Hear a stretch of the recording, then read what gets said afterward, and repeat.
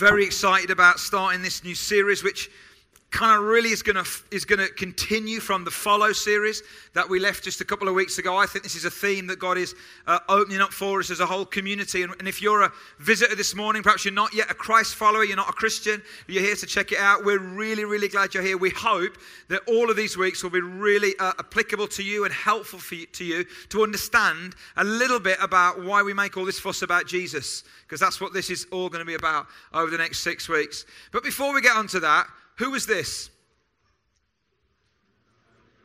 It's not a trick question. Who was that? Muhammad Ali. What was his catchphrase? Yeah, there's the butterfly thing on BB. Also, I am the greatest. In fact, he said this, I am the greatest. I said that even before I knew I was. Quite worked that one out. He also said this. He was a little lacking in confidence, was Muhammad Ali. I'm so fast, he said, that last night I turned off the light switch in my hotel room and I was in bed before the room got dark. No, you weren't. In fact, you all know the old story that he's on this aeroplane and he wouldn't put his seatbelt on, and the air stewardess said to him, you need to put your seatbelt on. And he said, Superman don't need no seatbelt. To which she, quick as a flash, said, Superman don't need no aeroplane either. Put the seatbelt on. Genius. Genius. The greatest, fantastic boxer. This is him now. Doesn't quite look the same, does he? Doesn't quite look the same. Movie stars, they're great, aren't they? Who are these movie stars? Anyone know who they are? Spencer Tracy and who? Katharine Hepburn. Some of you are like, haven't got a clue. They were the greatest movie stars in the world in the 1940s and 50s. Does greatness last? What about this fella here? Anyone know this fella? Was buried recently, Sir Tom Finney, in his 90s, I think, just in his 90s. In his day, apparently the greatest footballer that this nation, England, has ever produced. Doesn't say a lot because it's English, but he was a great footballer, amazing footballer. Most of us in this room never seen him play. Does greatness last? What about these boys? Who's that? The Beatles. You've heard the Beatles, haven't you? Yeah? Okay, no matter what country you're from, you've heard of the Beatles, yeah?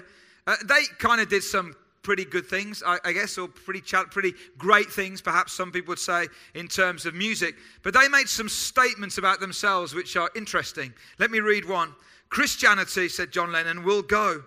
It will vanish and shrink. I needn't argue about that. I'm right and I'll be proved right. We're more popular than Jesus. I don't know which will go first, rock and roll or Christianity. Jesus was all right, but his disciples were thick and ordinary. It's them twisting it that ruins it for me.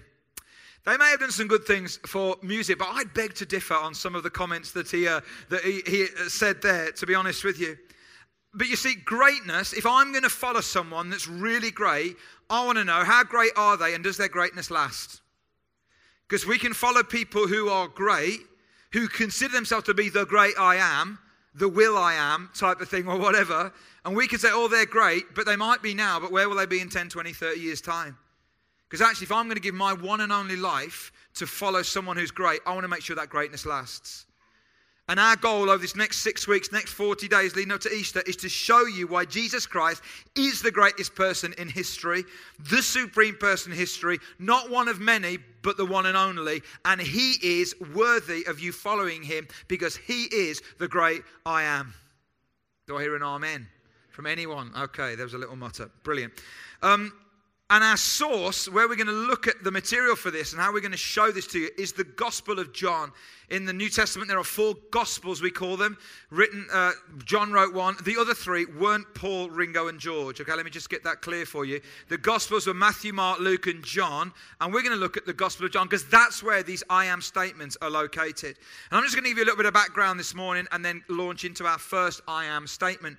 The other 3 of the Gospels, Matthew, Mark, and Luke, focus more on the human side of Jesus and what he actually did, whereas John focuses more on the divine, the God side of Jesus and who he was. That's where the balance of these Gospels is. And In the Bible, there are some numbers that come up from time to time, and numbers can be quite significant in the Bible. And many Christians get fixated by numbers. I'm about to mention a number. We're not going to go there, all right? We're not going to get fixated by numbers. Some Christians really do that. But the number 7 is a really important number in the Bible. It's the number that's symbolic with perfection or with divinity, with the number of God. And the number 6 is the number that's associated with imperfection and with man and with humanity. And 7 is important because John is trying to show us who Jesus was. So he uses 7 quite a few times. There are 7 witnesses to his birth and to who he was. There are 7 major miracles he focuses on. And then there are 7 I am statements that Jesus makes in the Gospel of John. And when Jesus says I am, he's not just saying like we would do, I am Leon, I am Dan. He's saying something much more significant than that. And every person who hears him say I am understands the background and the context of that statement, because it's rooted in their national identity and in their history. And you've got to rewind hundreds and hundreds of years to the time of Moses in the book of Exodus. And let me give you the background. We looked at this story a year, 18 months ago. Basically, the people of Israel are in Egypt and they're in captivity. They're in slavery for 400 years. And Pharaoh is the king there. And Moses was a Hebrew boy but grew up in the palace of the Egyptians. So he was grew up as an Egyptian, but he was a Jew. And one day, as a young man, he says, you know what, this isn't right. And he tries to put it in his own strength to try and liberate his people out of slavery. And it ends up all going wrong. And he heads off into the desert and for 40 years becomes a shepherd in the desert. And then one day, as he's minding his business, doing what shepherds do, he sees a bush that's on fire. Nothing unusual there. That happened all the time in the desert. But this bush didn't burn out. And he thought, that's strange. That really is strange. And he walked over to it. And then God spoke to him out of the bush. And that's pretty strange as well. And God said some stuff to Moses. And God said, Moses, I want you to go back to Egypt. And I want you to confront Pharaoh. And I want you to bring my people out of captivity. And I'm going to be their God. And this is what it says in Exodus chapter 3, verse 13. Moses said to God, suppose I go to the Israelites and I say to them, the God of your fathers has sent me to you. And they ask me, what is his name? Then what shall I tell them? God said to Moses, helpfully, I am who I am. That's quite a riddle, isn't it? I am who I am. This is what you say to the Israelites. I am has sent me to you. When you and I introduce ourselves to people, we say more than I am who I am, don't we? In fact, you could try it at work tomorrow. Or if you see someone for the first time, you say, who are you? You say, I am who I am. And you kind of see the reaction that you get when you say that. Because we say I am and we say a name. But God says, just say I am who I am. Now in English that means nothing to us. But in Hebrew it means everything. Because the word he uses is a new word that nobody had ever heard before. A new revelation of who God is. It's the word Yahweh. So sacred to the Jews that they wouldn't even say the vowels. They would YWHW. That's how they'd say it. They wouldn't say it. Wouldn't even speak it out loud. It was so sacred. But this new revelation of who God is about who he is. It's about I am who I am. In other words, nobody created me. I'm uncreated. I'm self-existent. I'm inextinguishable. I never get tired. I never get weary. I was, I am, I will be. All this great stuff about God. But also, this is where I think it's exciting. It also reveals who God is in relation to his people. All of a sudden, God is stepping down and he's saying, do you know what? I'm not just who I am. I'm going to intervene in your life. And then as he leads these people of Israel through the wilderness, he starts to say, not only am I the bread, but I will give you bread. Not only am I light, but I will give you light. Not only am I a good shepherd, but I will shepherd you. Not only am I the way, the truth, but I will show you the way and the truth. And this is who I am, and this is what I do. This is how I'm going to interact with my people. Now fast forward, thousands of years, Jesus gets up and says, I am the bread of life. Is the first one. And that absolutely blows them away, because this guy, he's claiming to be God. He's claiming to be the great I am. And what we're going to do this morning is we're going to look at this first statement where Jesus says, I am the bread of life. Now, why bread?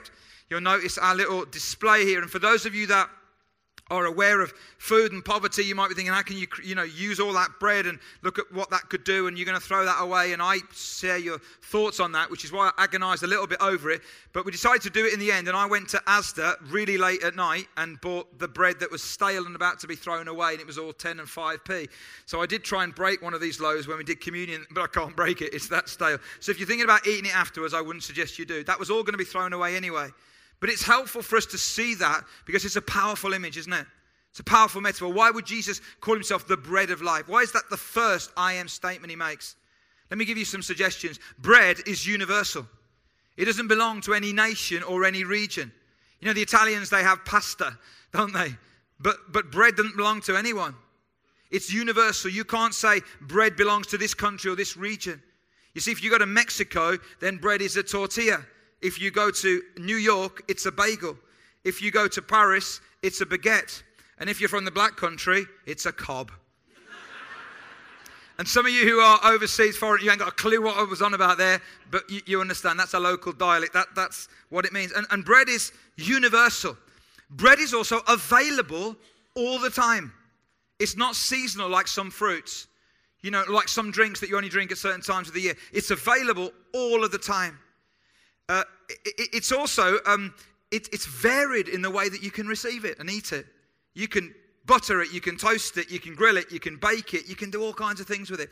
And it's also a staple diet, in other words, a basic, but it can also be done creatively and with great care and almost like, I love fresh bread, don't you? If you're on holiday, you know, getting fresh bread every morning or different kinds of bread. It's like a basic and it's like really quite luxurious as well. Bread is a great metaphor for Jesus to say, I am the bread of life. I'm available to anyone, any time of the year. I'm a basic and I'm kind of that other edge as well. That's why he says, I am the bread of life. So my question to you this morning is this. What are you hungry for? What are you hungry for in your life? What are you hungry for? Whether you say you're a Christ follower or not, what are you hungry for? And we're going to look at John chapter 6, if you've got a Bible. If not, the words that we're going to use are coming up on the screen anyway. And this is the chapter that I looked at a few weeks ago in the Follow series. And we're going to look at the same chapter again. We have to look there because this is where I am the bread of life is rooted. And we're going to look at it in its context. Perhaps we're looking at the same chapter twice in a few weeks because God wants to speak to us out of this chapter. But what happens here is that at the start of this chapter, Jesus does an amazing thing. He's out with a crowd of people, 5,000 men, probably 15,000 people. They're all hungry. And he says, "What?"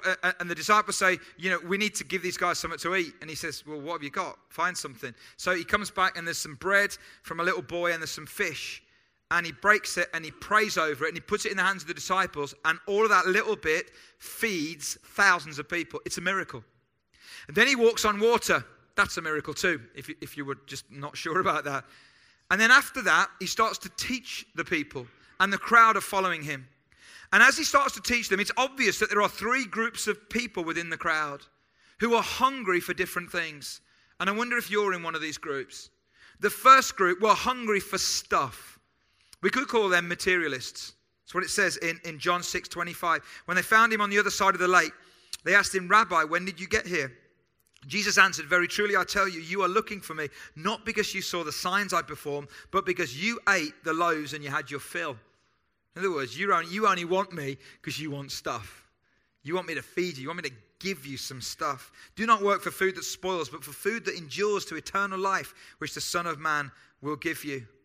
Many people in Jesus' day followed him because they were looking for material satisfaction and actually material solution to the problems of their day.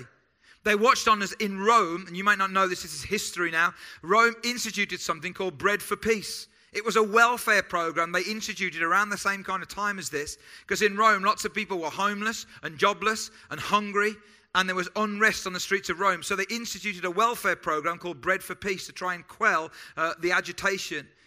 And people watched this, and they knew in the Roman world that didn't really work. It wasn't really working, and there was issues with it. But that's interesting because I kind of just as a little aside, some of you may have noticed that there's some big lorries outside this morning. And they're here for the food bank next door. The food bank storehouse next door is moving. It's been part of one of our buildings, which we own all these buildings on the side. And we've housed it there for many years, and they've grown and flourished. And now they've grown so much that they need bigger premises. So they're moving to a place in Brierley Hill. And there's lots of controversy about food banks in the press these days and with politicians. You know, I don't want to comment politically. I just know this. When people are hungry, we need to give them some food. We need to give them some food. Now, we need to look at the reasons why they're hungry as well. That's important. But when they are hungry, we need to feed them. And that's what the food bank does. And that's a brilliant thing, isn't it? And we have a distribution centre point here in the church, and we will continue to do that even when the storehouse moves. But the storehouse services distribution points all around the Black Country, all around the borough and beyond. That's an amazing thing. In fact, I think it'd be really awesome if we prayed for them right now. Can we do that? Why don't we pray? Father, thank you. Thank you, Lord, for the group of people that had that vision many years ago to have a food bank here. And it started really small. Now it's really big. And Lord, that's great in one sense. And it's tragic in another because the need is there. But God, I want to thank you that where the need is, there are people who want to meet the need.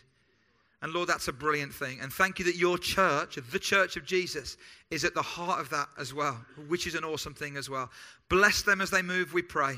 Bless them as they transport all the stuff over to Brierley Hill. And God, we pray that they will continue to be a source of help and hope for many families across this area, we pray. In Jesus' name. Amen. And you know, it's great to meet people's physical need, and that's really important. But the other flip to that a little bit is for many of us in our culture and in our situation, we're not just hungry for our daily bread to meet our need. We're hungry for more than our daily bread.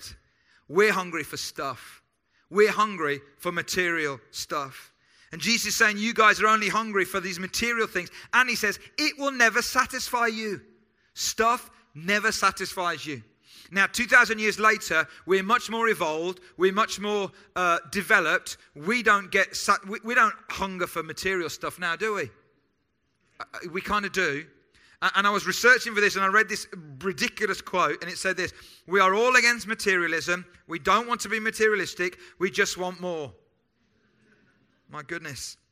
89% of people surveyed in the UK said that they feel that we as a people are too materialistic. 89%. Professor Philip Graham, who's a professor of child psychiatry, said this: one factor that may be leading to rising mental health problems is the increasing degree to which children and young people are preoccupied with possessions, the latest in fashionable clothes and electronic equipment. I think our culture's in big trouble with this issue, don't you? And I'm part of that. And when you all get to the stage, or we get, some people, some of you are young, get to the stage where they say, oh, when I was your age, we didn't have that. Anyone ever done that? Come on.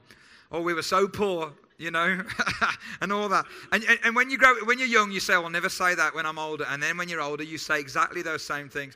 But isn't it interesting that the expectation on the generation now is so much different to what it used to be, even in my time and then beyond? My goodness, unrecognizable. And the appetite for more stuff is growing and growing and growing, and it's never satisfied. It is never, ever satisfied. American talk show host tells of an advert that he read for a sex therapist. And this is what the advert said: if you're not completely satisfied with your sex life, give us a call. Now, what's shocking? What word is shocking about that statement? If you're not completely satisfied with your sex life, give us a call. It's not sex life, all right? Just some of you are thinking. What's the shocking word in that statement?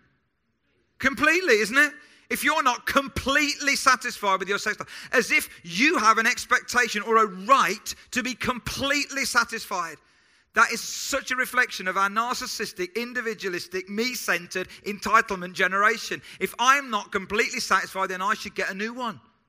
So if I'm not completely satisfied with my spouse, I should get a new one. If I'm not completely satisfied with my house, I want to get a new one. With my job, with my body, with my church. If you're not completely satisfied, you deserve to get a better one. The thing is, you get a better one and then you're not completely satisfied there, are you? Because we weren't designed to be completely satisfied by any stuff. Jesus speaks into this. You guys, you're hungry for stuff. You're hungry for material things. You know, they said of the Russian sociologist wrote recently, and we need to pray for Russia, don't we? And for the Ukraine and Crimea and all that horrendous stuff that's happening on our TV screens. But Russian sociologists looked at the collapse of the Soviet communist ideal. And they commented and said, when communism fell, they realized all of the widespread alcoholism and despair amongst the Russian people. And they said this: replacing God with the state and the illusory hope of a utopian workers' paradise cannot satisfy the human heart. And we fill our garages with nicer cars, and our mantles with all of our trophies of success, and our houses with all of our stuff. And it doesn't work. It doesn't satisfy the desire and the hunger that is inside of us. We're looking in the wrong things. We're looking for the wrong things in the wrong place. And instead of trying to get more and more and more, because that seems to me like insanity, doing the same thing and expecting a different result, perhaps we should ask ourselves another question. Am I looking for the wrong thing in the wrong place? Is that why more stuff doesn't satisfy the hunger within me? And I'm part of that. And Alison will tell you, I open my wardrobe and I think, oh my goodness, how many more clothes can I get in? How many more do I need? And I'm part of that whole thing. You are part of that whole thing. Are we hungry for stuff? And do we think that that is going to satisfy our desires? Now, I'm sure there's nobody in this room that's affected by any of this. But just in case there is, let's just do a little experiment to see if there's anyone in this room that might be affected by this. What I'd like you to do is I'd like you to take out your purse or your wallet for a moment and just put it in your hand. And if you haven't got your purse or your wallet, take out something probably more precious to you, your phone. All right? So take out your purse or your wallet or your phone. And I want you to imagine, okay, that's kind of, that's representative of a lot of stuff that's important to you. And I'd like you just to stroke it just like that. Is that okay? Just caress it. Just make sure it's there. All right? Yeah, good. Now I'd like you to hand it to the person on your right. Okay? Oh, hello. Can I just say, there are some wallets coming out that nobody has ever seen for years and years. It's amazing. Now what we're going to do, we're going to take an offering. Yeah. All right, you can give it back. You can give it back. We're not. But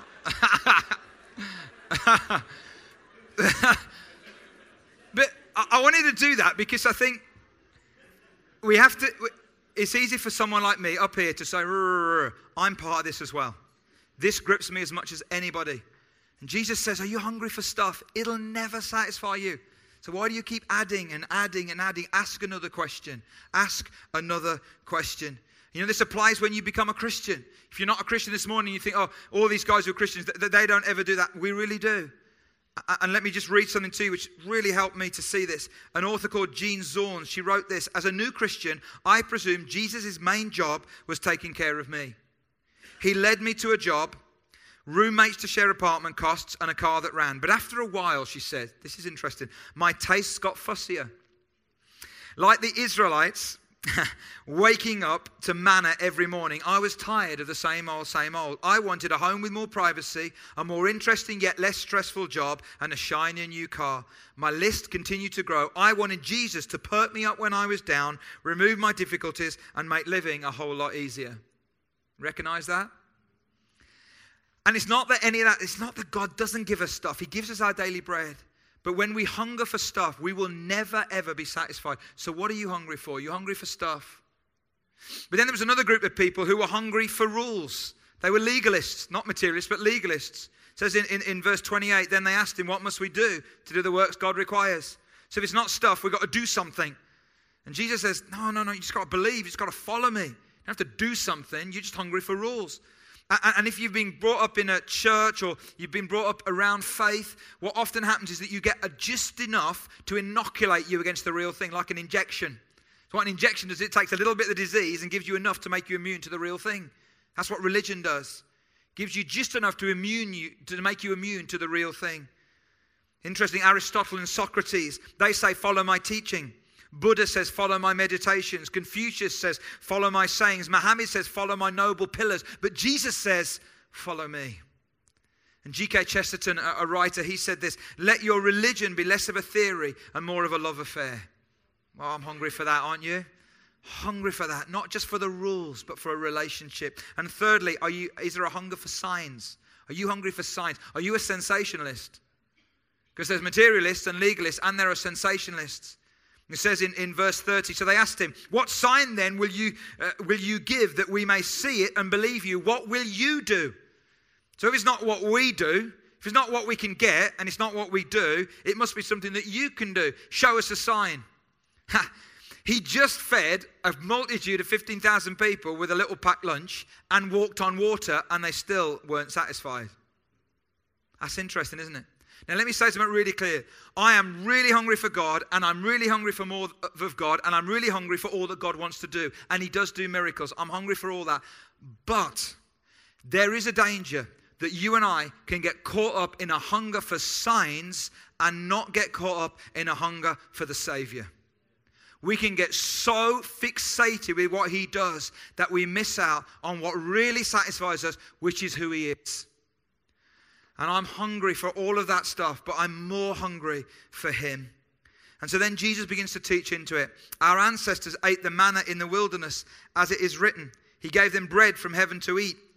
Jesus said to them, very truly I tell you, it's not Moses who's given you the bread from heaven, but it is my Father who gives you the true bread from heaven. For the bread of God is the bread that comes down from heaven and gives life to the world. The bread of God is not just the physical bread, but it's spiritual bread. Not just to feed your hunger physically, that's important, but I want to feed you spiritually. And here's what I want to say, folks. There is a gap inside every single one of us that can only be filled through God. So He says, I'm the bread of life. I'm going to feed you, and only I can do it. Stuff won't do it. Rules won't do it. Sensational signs won't do it. Only I can do it. So what are you hungry for? What are you hungry for? And then some of them said, Sir, they said in verse 34, always give us this bread. Then Jesus declared, I am the bread of life. Whoever comes to me will never go hungry, and whoever believes in me will never be thirsty. You know, as I said a few weeks ago, many of the crowd then said, ooh, I'm not quite sure about that. So you're not going to give us all the stuff and the rules and the sign? I'm not sure. And they pressed unfollow, and they deserted. And then He turned around to some of the guys and He said, are you going to go too? And Peter said, Lord, to whom shall we go? You have the words of eternal life. We believe and know that you are the Holy One of God. It's a little bit like what Peter was saying was something like this. Have a listen to this. Lord, you're not easy to live with. You embarrass us, and at times you frighten us. We don't always understand you. And yet your words are the most remarkable that we've ever heard. They explain who we are, and they make us understand life itself. We are satisfied by you and are held here by our desire for more of you. We have put our faith in you. You fit the prophecies and you fulfill the predictions. You are the great I am. Where else would we even think about going? We are hungry for you. We are hungry for life. So what about you this morning? What are you hungry for? Perhaps you've never tried this bread. I don't mean that bread. That's from Asda and it's stale. I mean this bread, the great I am, the bread of life. Perhaps you've never tried it.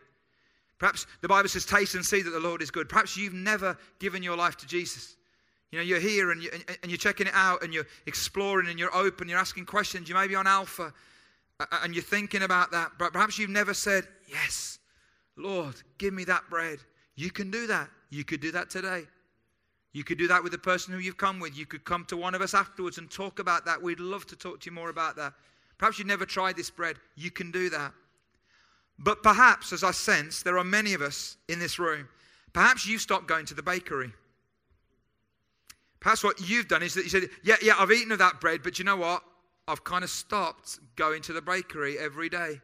The Bible says that when God sent the manna, the bread for them in the wilderness, every day, they were meant to collect it fresh every day because it went off. But they didn't do that. So they said, oh, thank you, God. And they turned away and they just ate that bread and they just didn't do that. Which is why that devotional that we've given you is such an important thing. Now, you've probably got your own way of doing that. That's brilliant. But if you haven't, or even if you have, we'd encourage you to do this because every day you can get some fresh bread. Get a bit of the Bible, some interesting thoughts, a tool to apply, and a prayer to pray. Every day. That will make a massive difference over 40 days. Some fresh bread. And when I'm on holiday, I love going to a bakery or to a shop where there's fresh bread every day on holiday. Anyone like that? But back at home, it's like, oh, that bread's gone off in the bread bin. Do you know what I mean? It kind of gets stale. But that focus of going to the bakery every day, or perhaps you've got bored with the bread you have. Like the Israelites, you got bored with the same old, and you want Jesus to perk you up a bit and give you a shinier model. And perhaps you say, do you know what? I need to come back again to hunger for what's really important, which is the bread of life.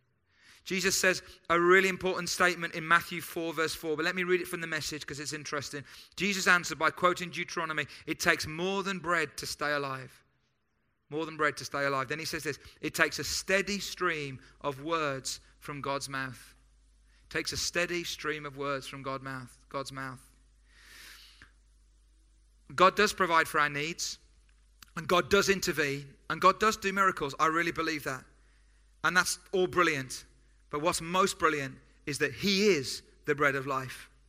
And if you're hungry today, you can come to Him. You can eat and you can receive of Him today.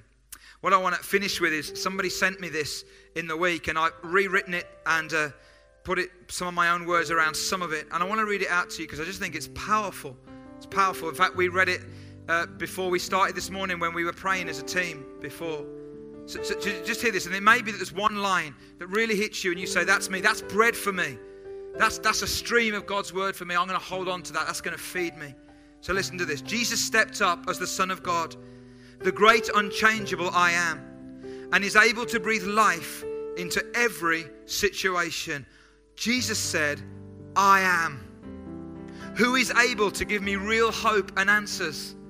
I am. Who could possibly be smart enough to figure this out? I am. Who is capable of loving me unconditionally?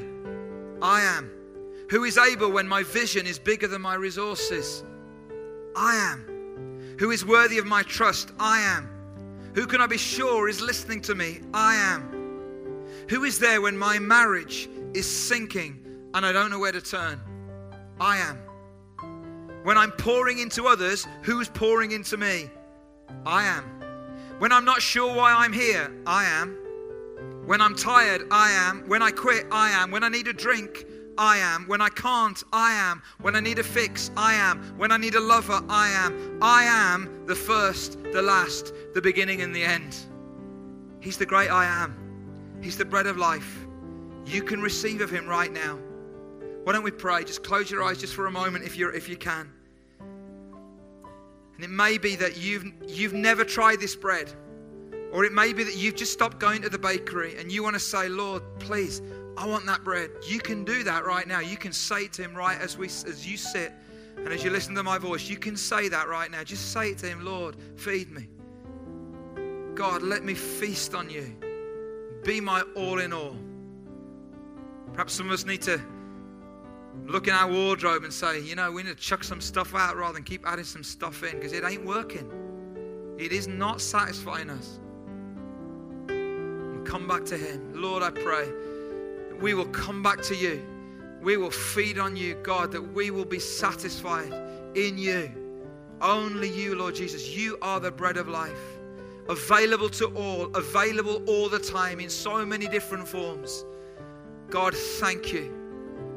Thank You. And we receive of You today. In Jesus' name. Amen. We're going to take communion as we close. Servers are going to head up to the back to pick up the bread and the wine. And they're going to come and they're going to give it to you.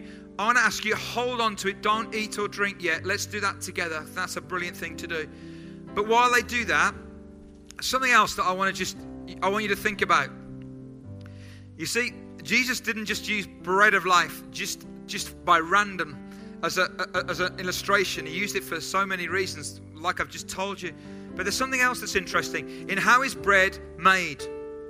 There's a process, and it's this: wheat grows up, wheat is cut down, it's ground, it's put in a fire, it's made, it's distributed, and it's eaten.